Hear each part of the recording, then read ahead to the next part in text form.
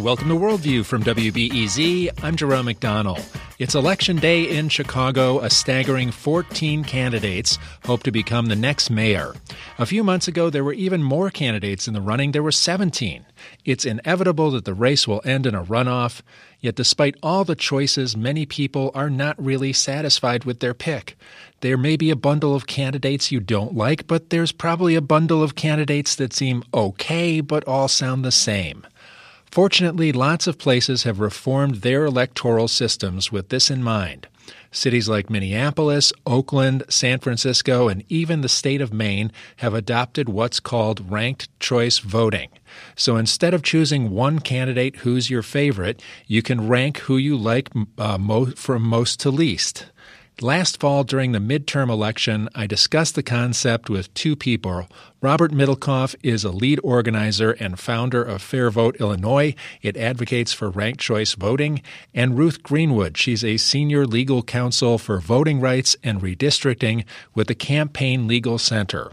Ruth's originally from Australia, where they've used ranked choice voting for a long time. Since 1924. Actually, it was used earlier in the small state of Tasmania, but federally we've been using it forever, my whole lifetime, my parents' whole lifetimes. Well, you seem well-versed in what this is. What is ranked choice voting? Yeah, I mean, from a voter's perspective, it's really straightforward. You turn up to the polls and you decide who you like the most and give them a 1, who you like the next most and give them a 2, and then so on down to however many candidates there are.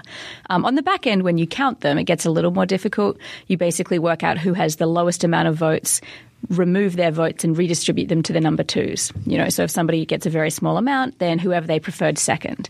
A really nice way to think about it is, I guess it's going back a ways now, but in the Bush v. Gore election in Florida, there are a lot of people that voted for Ralph Nader. If those voters had been able to choose number 2, either Gore or Bush, then those votes could have been redistributed. And you end up getting the candidate that is the most preferred by the most number of people.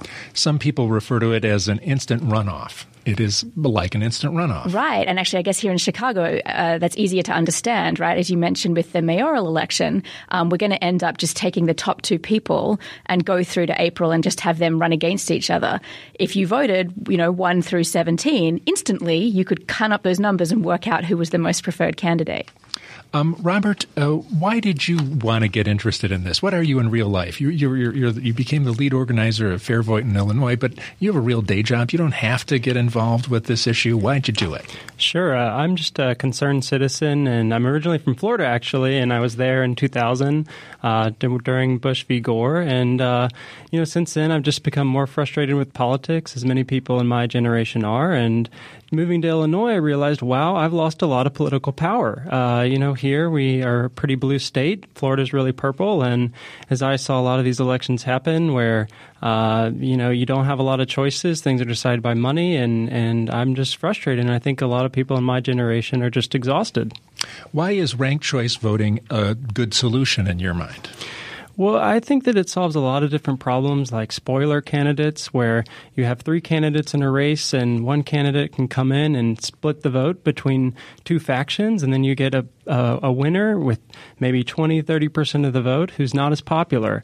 Another thing is that it really preserves some of our system is that you can go as a voter and just vote for one candidate like in the old system. But if you have a bunch of different preferences, you're not happy with that first choice or not happy with the leading candidate, then you can choose second, third, or fourth choices. And the other thing is that it's used in other places. And this is a real reform. It's not a radical idea, and it's happening.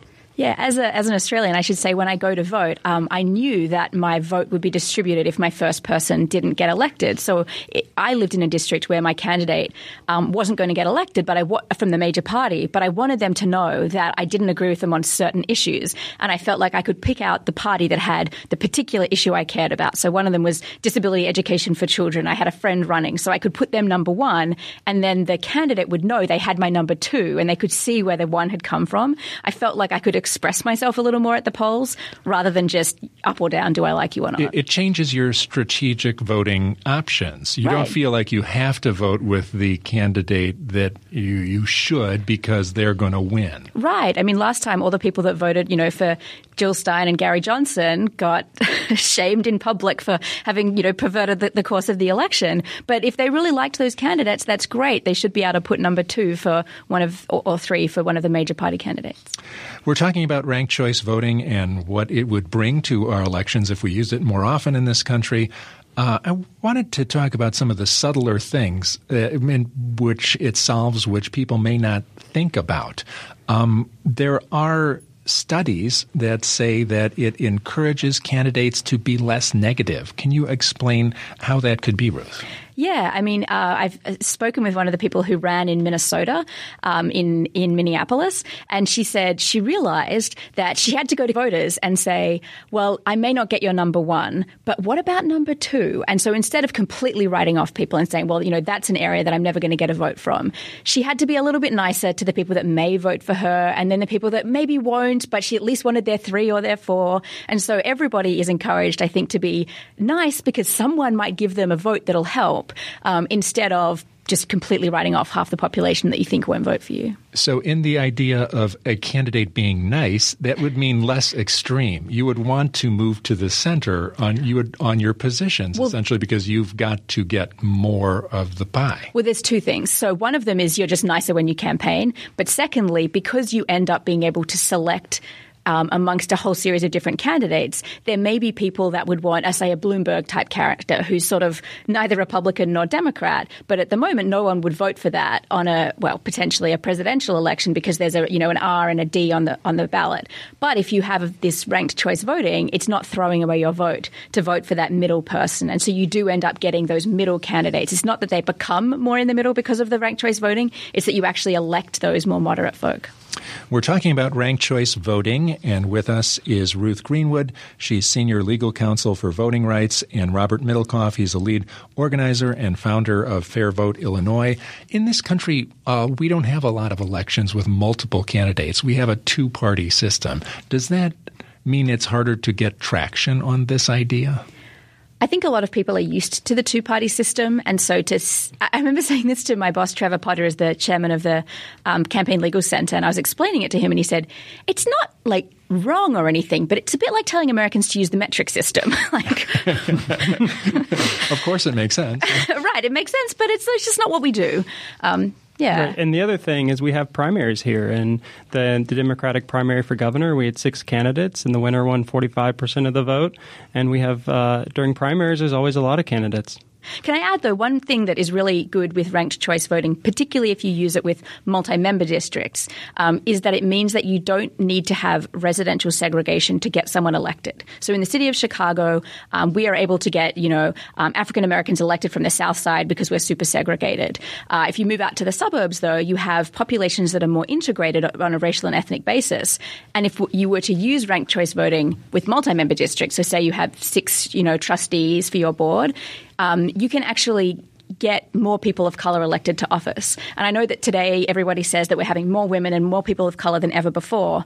But if you're running in a first-past-the-post system, it's really hard to get elected as a minority. But things like ranked choice voting can actually help with that, which is really important. Very interesting. We've got a call. Jim in Orland Park, you're on WBEZ.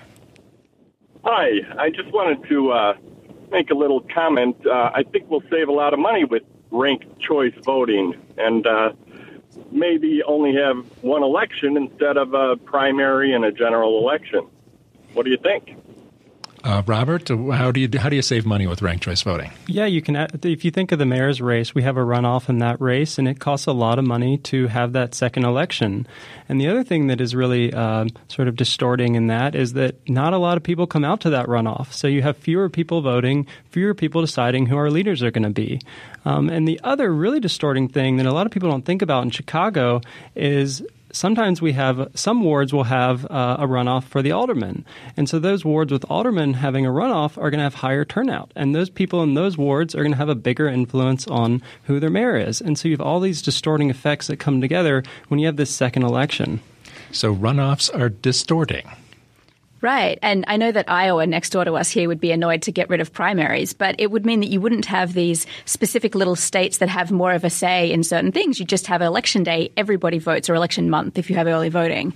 Everyone at once, the whole country becomes more equal. Keith in Aurora, you're on WBEZ. Hi. I actually think it's a great idea, but while your experts are there, I was wondering if they could say what other folks' criticism of the system may be, of the new system, ranked choice voting. Thank you. One thing people say is too complicated. Right. The counting seems complicated, so it's hard to explain the counting.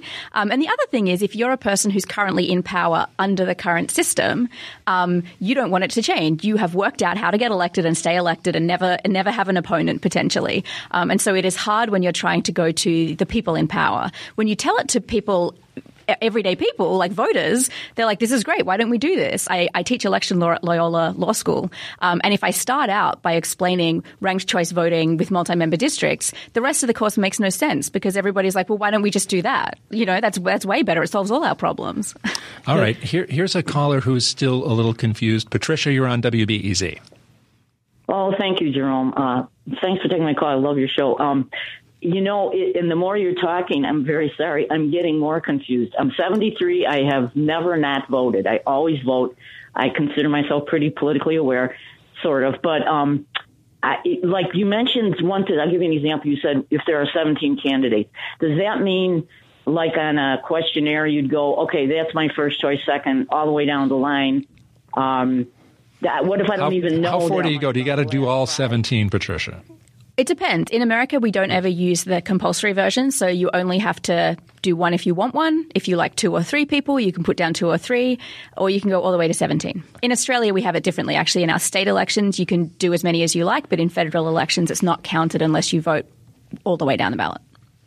All right. So most people, they just do as many as they want. Right. 1, 2, 3, 4, something like that. The people that you think might actually get your vote in the end. We've got another call. William, you're on WBEZ. Hi, yeah, very interesting topic. I'm curious if you can comment around what is the process to change the election laws, and a little bit of what was talked about earlier.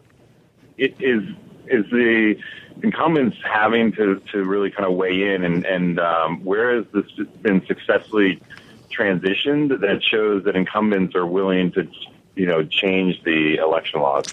All right, Ruth. I was going to say, William, you're a clever man.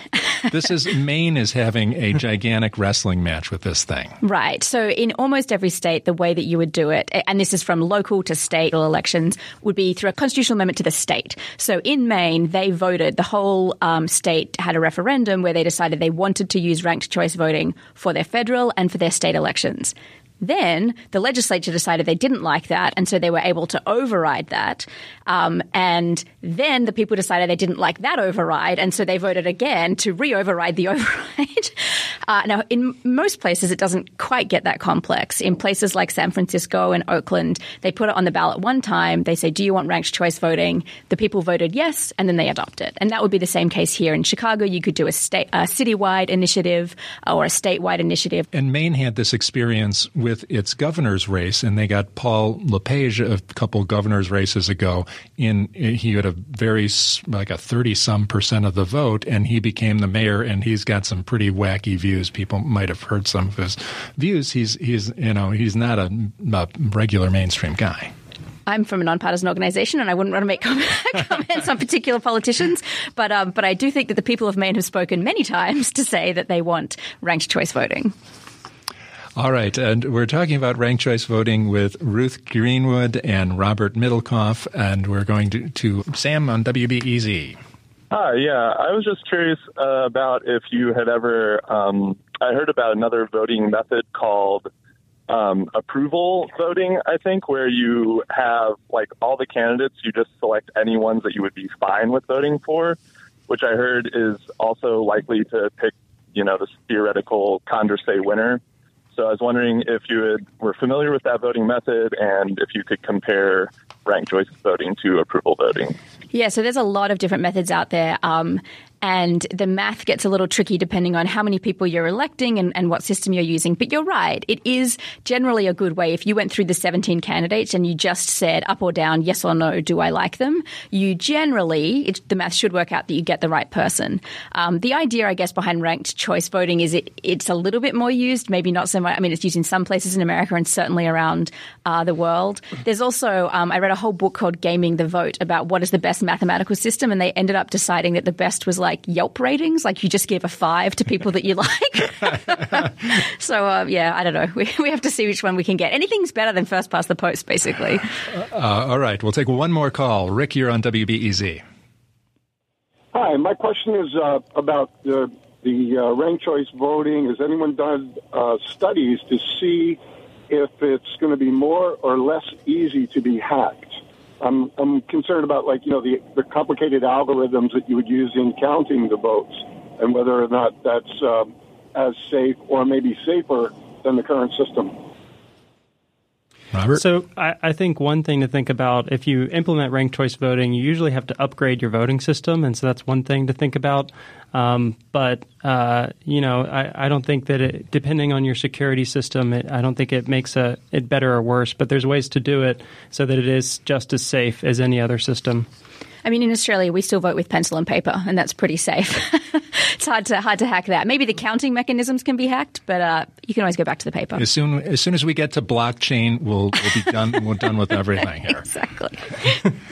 I want to ask you, Robert, if you have some ideas about when we could get this in Illinois. Sure. I think we're still having conversations about when. I think the earliest would be 2020, but we need people excited about this. A lot of politicians say, well, I think that's a cool idea, but a lot of people don't care about this. And so we need people to make this, their number one or maybe 2 or 3 issues that they're talking to people about and excited about. And if we do that, we could absolutely get this done in Illinois.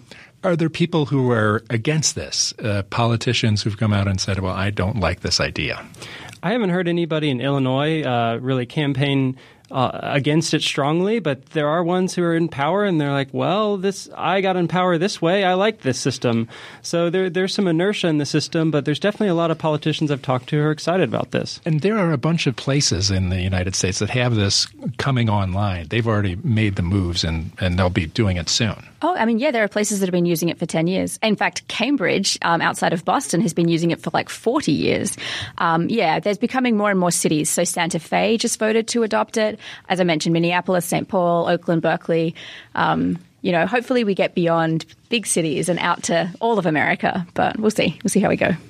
And you can get more information about ranked choice voting where, Robert? FairVoteIllinois.org. FairVoteIllinois.org. You've got Facebook pages and all the rest. Oh, yeah. Yeah. Thanks very much for joining us. Robert Middlecoff, lead organizer and founder of Fair Vote Illinois, which is advocating for ranked choice voting, and Ruth Greenwood, senior legal counsel for voting rights and redistricting with the Campaign Legal Center. Thank you both for joining us and talking about ranked choice voting. Thanks for having us. Thank you, Jerome.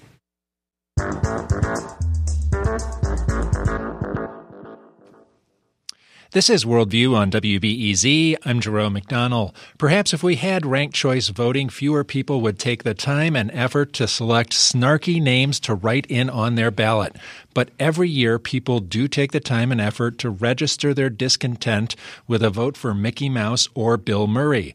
For Curious City, WBEZ's Monica Eng recently looked into the snarky write-in protest vote and did a nice piece on it. You can look on our website at WBEZ.org for more information about this. But Monica, I was so disappointed to hear that people with their – and so was the person who wrote in and asked the question for Curious City was disappointed that for posterity, these things should be kept and cataloged. We should be saving these precious, snarky discontents for our children to read over, in future election judges to laugh at. Well, we did for a while, but more than 20 years ago, the Illinois legislature decided that it was not a great use of public money to have people sitting there saying, Mickey Mouse, 1 vote, Mickey Mouse, 2 votes, Will Fart, 5 votes. That it just, if you didn't register to become someone who wants to be a write-in, you shouldn't get your votes counted. All right, so that's heartbreaking, but it did happen that during this water reclamation write-in candidacy that we had recently, they actually had to really dig in and do them all. That was what it was all about. It was this rare gem that I was able to get my hands on thanks to Jim Allen over at the Chicago Board of Elections, where, the guy who was the incumbent passed away shortly before the election, so it had to be all write-in, so they had to count all of it. And I got all 20,000 plus results. What are people saying out there? What time capsule things are coming out? Well, it really is a time capsule. I mean, some throwbacks, but people tell me that like whatever movie or star is popular at the time. So last November, there were a lot of Lady Gaga and Bradley Coopers because A Star Was Born was really big. This year, we got a lot of Black Panthers. Stormy Daniels shows up. People want to put in a vote for her. Tony Sarabia. Yay. I think people were sad that Tony was going to be leaving WBZ, so they wanted to write him in. They wanted him to be a water reclamation district official. It's kind of his dream. But, on that theme, there was Abe Vigoda, who was Fish in Barney Miller. So, he'd be good in the water. That is absolutely a clever write-in, and we should save that for posterity. Aquaman got at least 2 votes. He would really be able to see what's going on in the water. Wonder Woman, I see there's like themes, and you broke it down on the website into themes, and superheroes and celebrities get a lot of votes, and so do sports figures. Sports figures do cartoon characters. Black Panther, Bozo, Bugs Bunny, Charlie Brown, Daffy Duck, Donald Duck. Mickey Mouse and Donald Duck usually go kind of neck and neck. Goofy, Mr. Potato Head, Popeye, Skippy, Snoopy the dog, South Park, Beavis. Beavis got some too.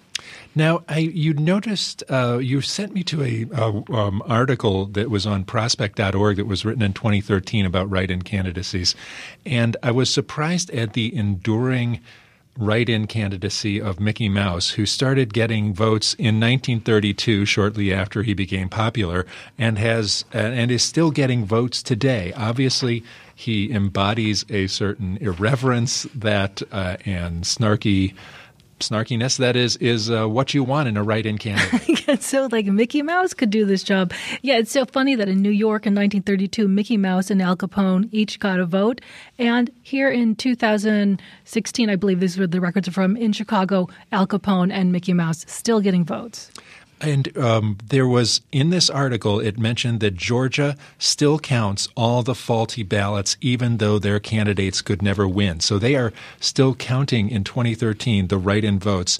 And last year, Mickey Mouse got 70 votes in the state's 10th congressional district. 70. 7 and 45 in the water reclamation district vote. And I talked to some judges. Since my article came out, some election judges wrote into me, and they're like, Monica, it's true that we don't have to count them, but we do have to compare them against people who filed declarations of intent. So these jokesters, they are a pain in our butt still because they're adding work.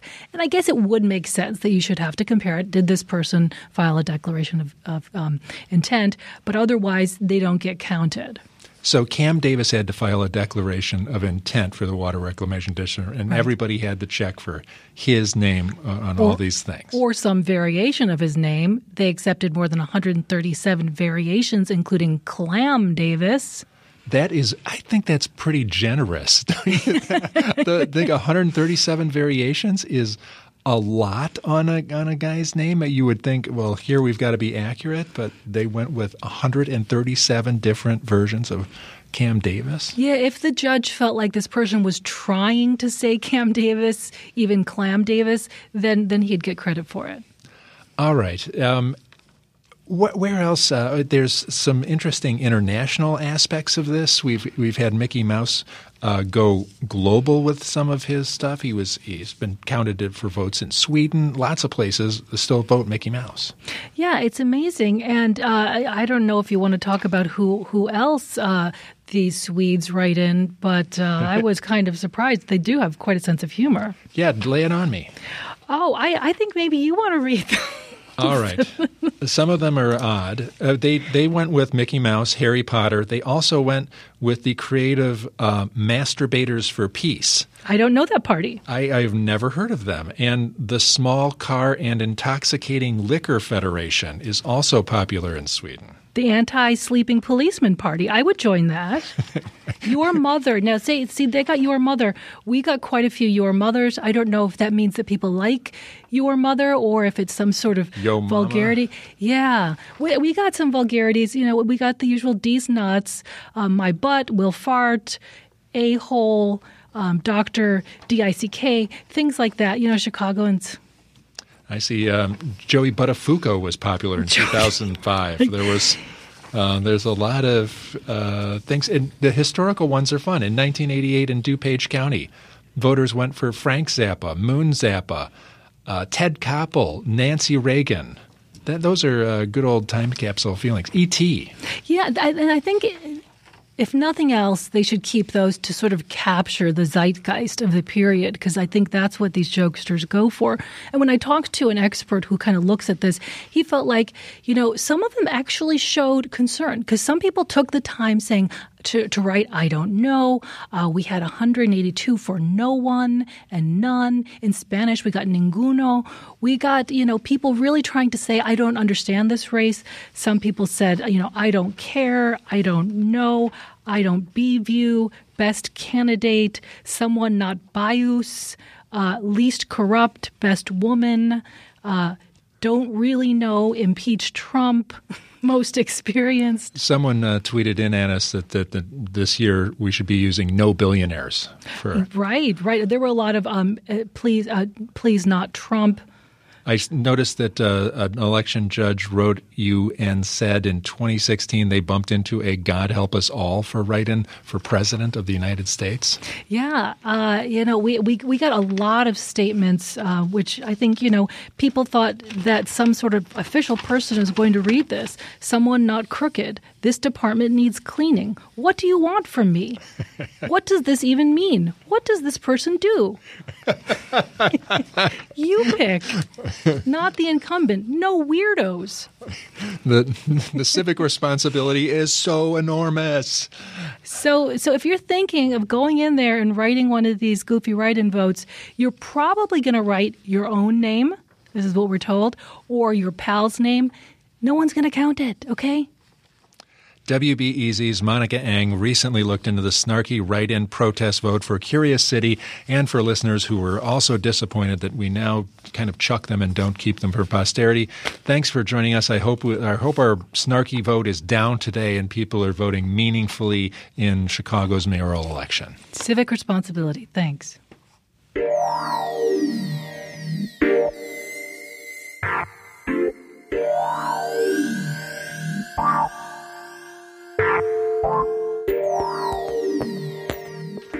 Coming up after the break, we'll talk about the global city legacy of Mayor Rahm Emanuel. I'm Jerome McDonnell. You're listening to Worldview on WBEZ.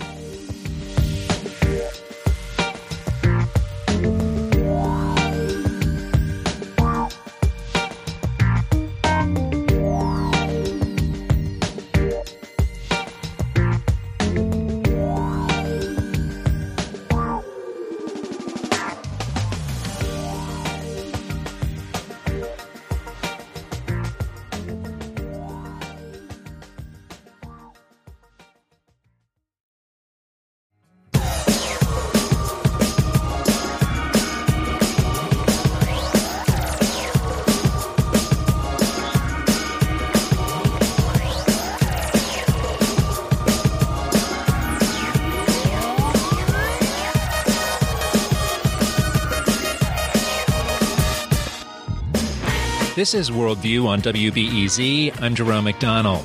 Today, Chicago chooses a new mayor, winding down 2 terms held by Rahm Emanuel. It's the first time since 1983 there isn't a clear favorite to win. For the last several decades, Chicago mayors have talked about how Chicago is a global city. Several of the candidates this time around have challenged that notion, suggesting it's elitist. Last September, when Rahm Emanuel announced he wouldn't seek re-election, WBEZ politics reporter Becky Vivi asked the outgoing mayor what global priorities his successor shouldn't dismiss. I'm hoping my predecessor does not eliminate the architectural biennial.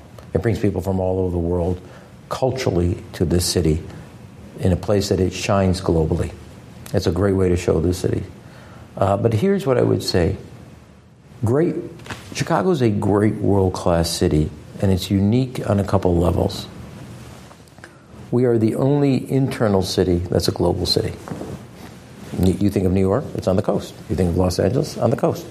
Name me another global world-class city inside the 48. Doesn't exist. Why? Yes, the aviation system, transportation system. We have more universities than any other city in the United States but Boston. And we have more cultural institutions than almost any other city except for New York, like 280 of them, from museums to libraries to theaters to music venues. And then we have the most diversified economy and second most competitive in North America, and depending on listing, 9th, 8th, or 7th worldwide. And when you combine the intellectual, cultural, and economic powerhouse, that's what makes Chicago a global city. But probably the fourth I should add to that is we have people from all continents. 140 languages spoken in our public schools. I know that. And so, I know you know that because I repeat it all the time. You knew it before. That's true because you studied education. But so that makes Chicago unique. And if you think about it, I've studied this. So A.T. Kearney, economist, IBM, always come up with a global listing, 100 most competitive global economies. Chicago is, with New York, is the only, New York and Chicago are always in the top 10 worldwide. We're number 2 in North America, 9, 8, or 7 worldwide. But here's what's interesting. Of the top 10, Chicago is the only one on the top 10 list of the top 100 that is not that country's financial or political capital. So London is on it. You got Westminster, etc. Berlin's on it. You got the Reichstag there, and you've got, obviously, financial. Tokyo's on it. Now, why is Chicago, that is not, thank God we don't have either Washington, D.C. or Wall Street, but it is one of the top 10 worldwide. It's the only one that is not the financial or political capital, yet it is seen as one of the most competitive economies in the globe. And to me, that's an amazing story about Chicago. And it's a very special thing we have. And we got to keep nurturing it. And so understanding our cultural, our academic, and our economic, and our transportation, and then ultimately our people, create Chicago's global presence. That's Chicago's Mayor Rahm Emanuel, and let's talk about what kind of future Chicago has as a global city. With me is Juliana Kerr. She's director of the Global Cities and Immigration portion of the Chicago Council on Global Affairs. Nice to see you, Juliana. Hi.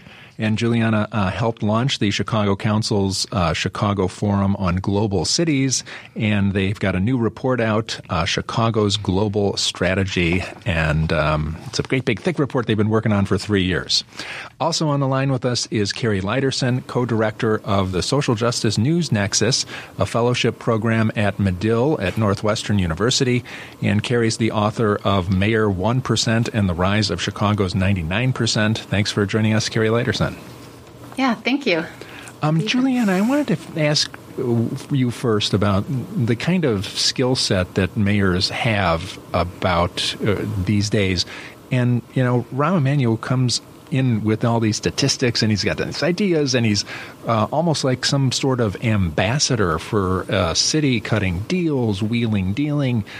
He was in Asia recently with the dozens of business leaders, and this is part of the portfolio of what it means to be a mayor these days. Most people think it's a little more down to earth, or it feels like it's down to earth sometimes, but there's some kind of big thing that goes on out there. 2008 was kind of the big moment that the United Nations had published. Most of the world's population is now living in cities rather than in rural areas, and so this focus on cities and governing cities is changing. Mayors today of the major global cities, and there's really only about 100 or so that are really these global capitals of the world that are changing our understanding of the global economy, of social and political policies. They're changing the course of history in many ways, and so they're more than mayors of just their jurisdiction, but they're an ambassador. They're the representative. They're engaging on a global stage in ways that they hadn't been asked to or been called upon in maybe decades before this. And Carrie Leiderson, what do you think about the skill set that mayors have and that Rahm Emanuel brought to the job that the next candidate might want to have?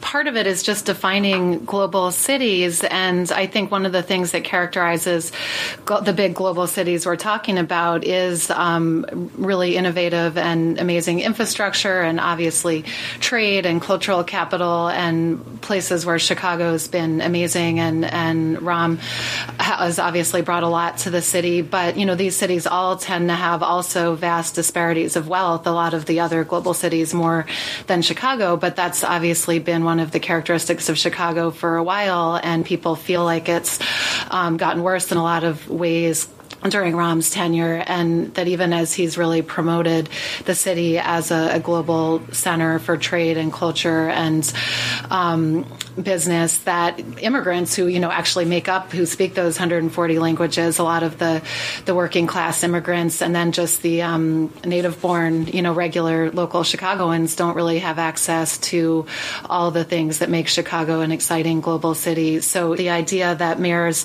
from all around the world are discussing how to address their violence and healthcare access and equity and infrastructure that works for everyone, and they're sharing ideas from Medellin and Mumbai and Chicago. I mean, that's really exciting, and I know that Ram has been involved in those conversations, but I feel like people don't see whatever he's learning in those conversations. They don't see it playing out on the ground and really making things better. So, I would hope that would be something that the new mayor will be really strong on.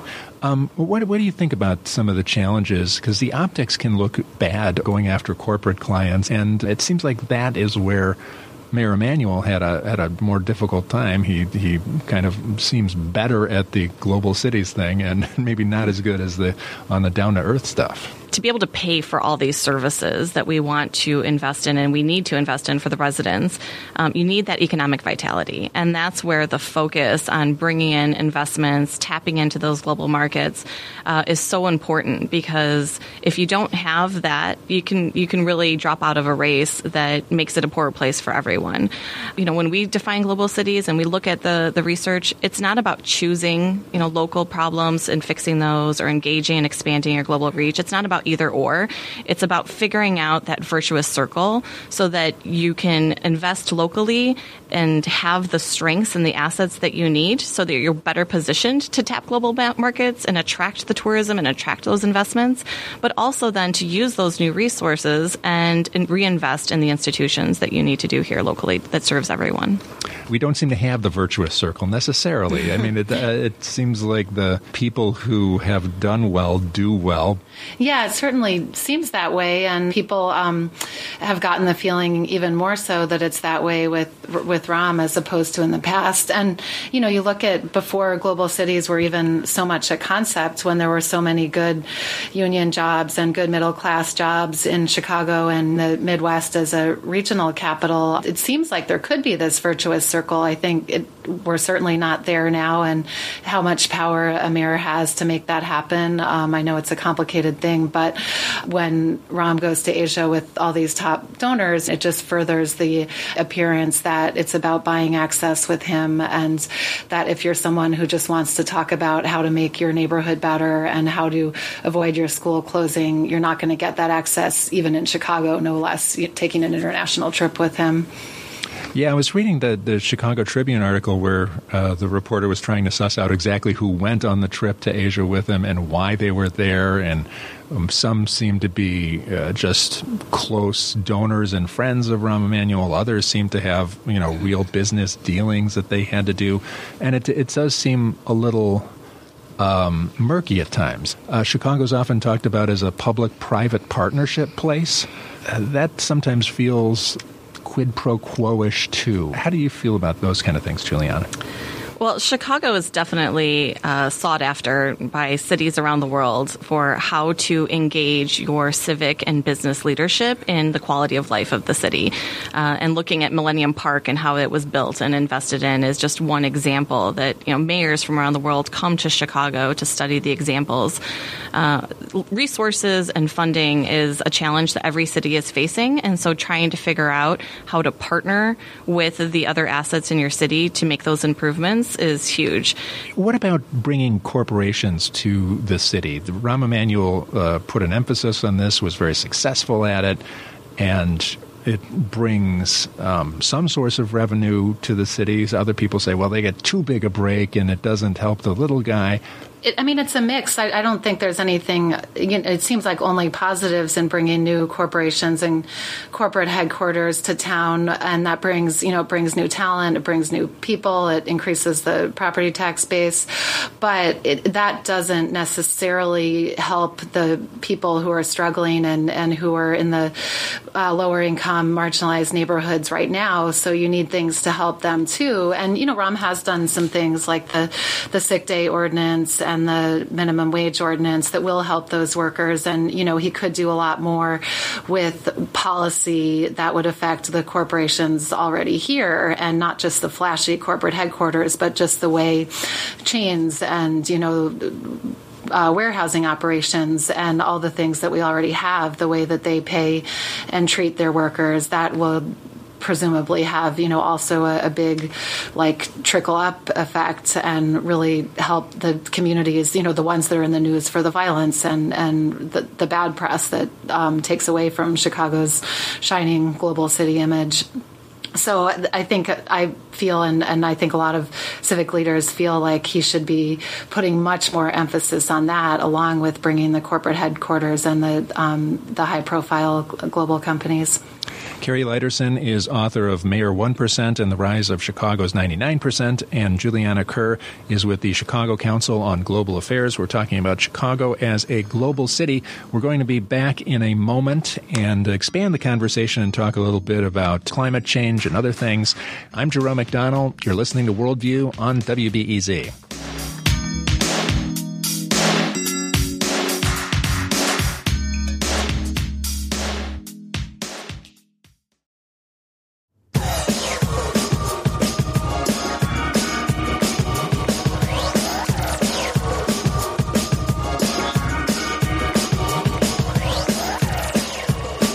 This is Worldview on WBEZ. I'm Jerome McDonnell. We're talking about Chicago as a global city and the future of it after Rahm Emanuel as mayor.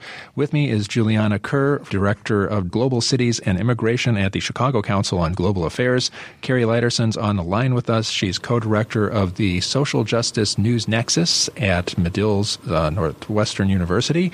Is there a quality that is so economic and so economically driven that it bleeds over into something like education, where you think, well, there's an economic solution to the public schools? If it's an economic virtuous circle, it's always economic and instead of public policy oriented. Does any of that make sense? Mm-hmm.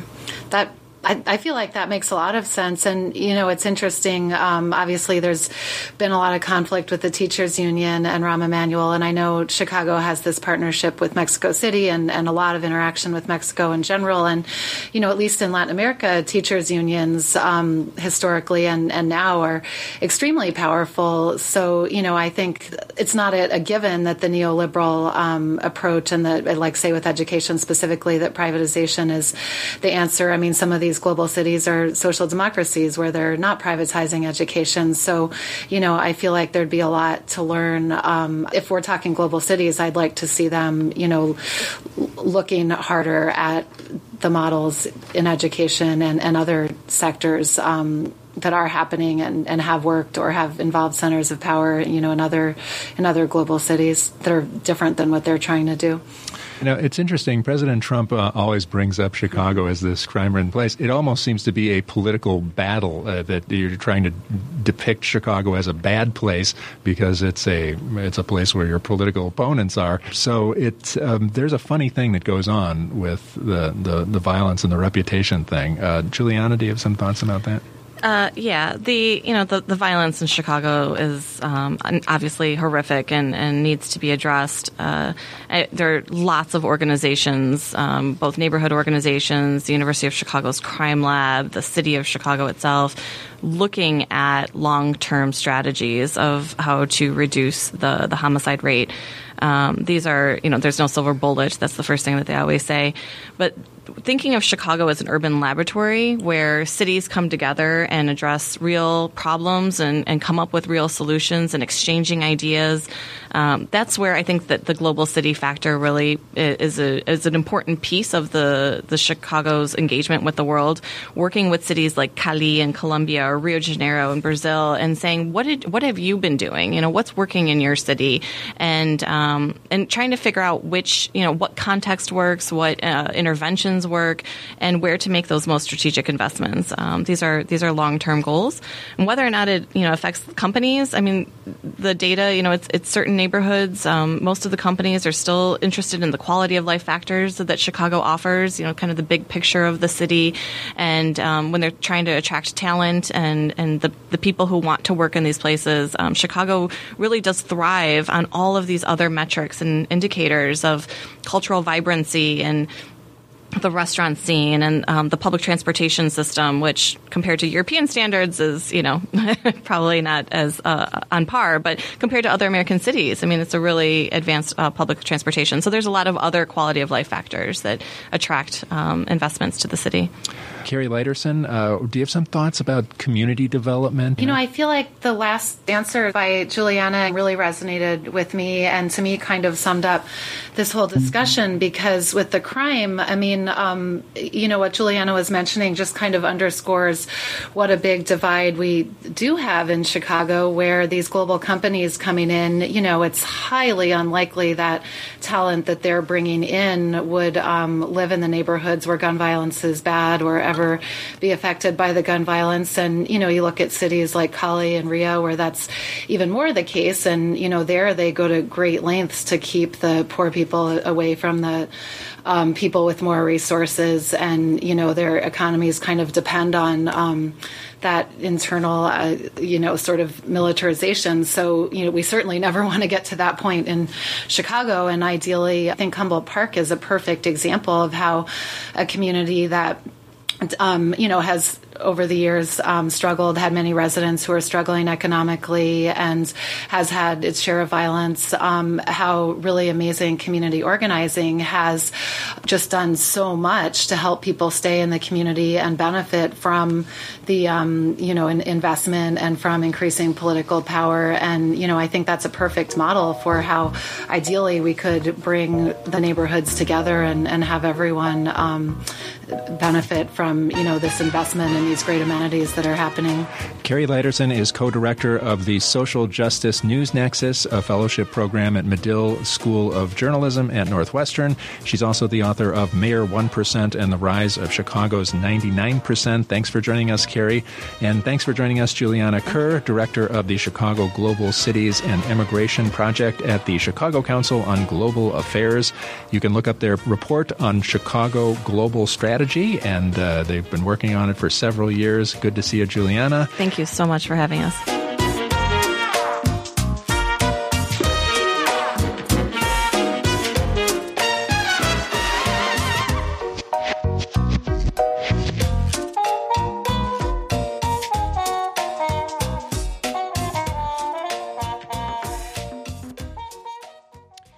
Tomorrow on WBEZ, we're going to be hearing a lot from President Trump's former attorney, Michael Cohen. He is testifying before Congress behind closed doors today and in public tomorrow, and we will carry his remarks before Congress from 9 to 3 tomorrow on WBEZ and hear about tax fraud, racist language, and all the rest. Hope you can stay tuned tomorrow to WBEZ and hear what Michael Cohen has to say. Worldview is produced by Steve Bynum and Julian Haida. Thanks to Mike Gilmore for engineering the program today. I'm Jerome McDonnell, and you've been listening to Worldview on WBEZ.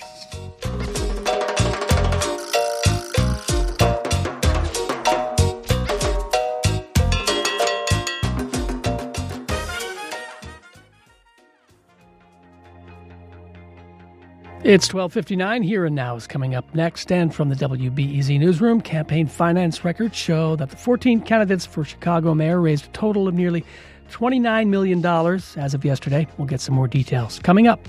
Stay with us. Let's do a little financial crisis history. All right, up first, the savings and loan scandal of the late 80s, early 90s. Collectively, we got over 1,000 felony prosecutions just in cases designated as major by the Justice Department. I'm Kai Ryssdal. Now, how does that compare to the 2008 crisis? We'll tell you next time on Marketplace. This afternoon at 4:30 and 7 on WBEZ. WBEZ HD, Chicago, WBEQ HD Morris, WBEK Kankakee, W219 CD Elgin, and always on the WBEZ app. 23 degrees at 1 o'clock.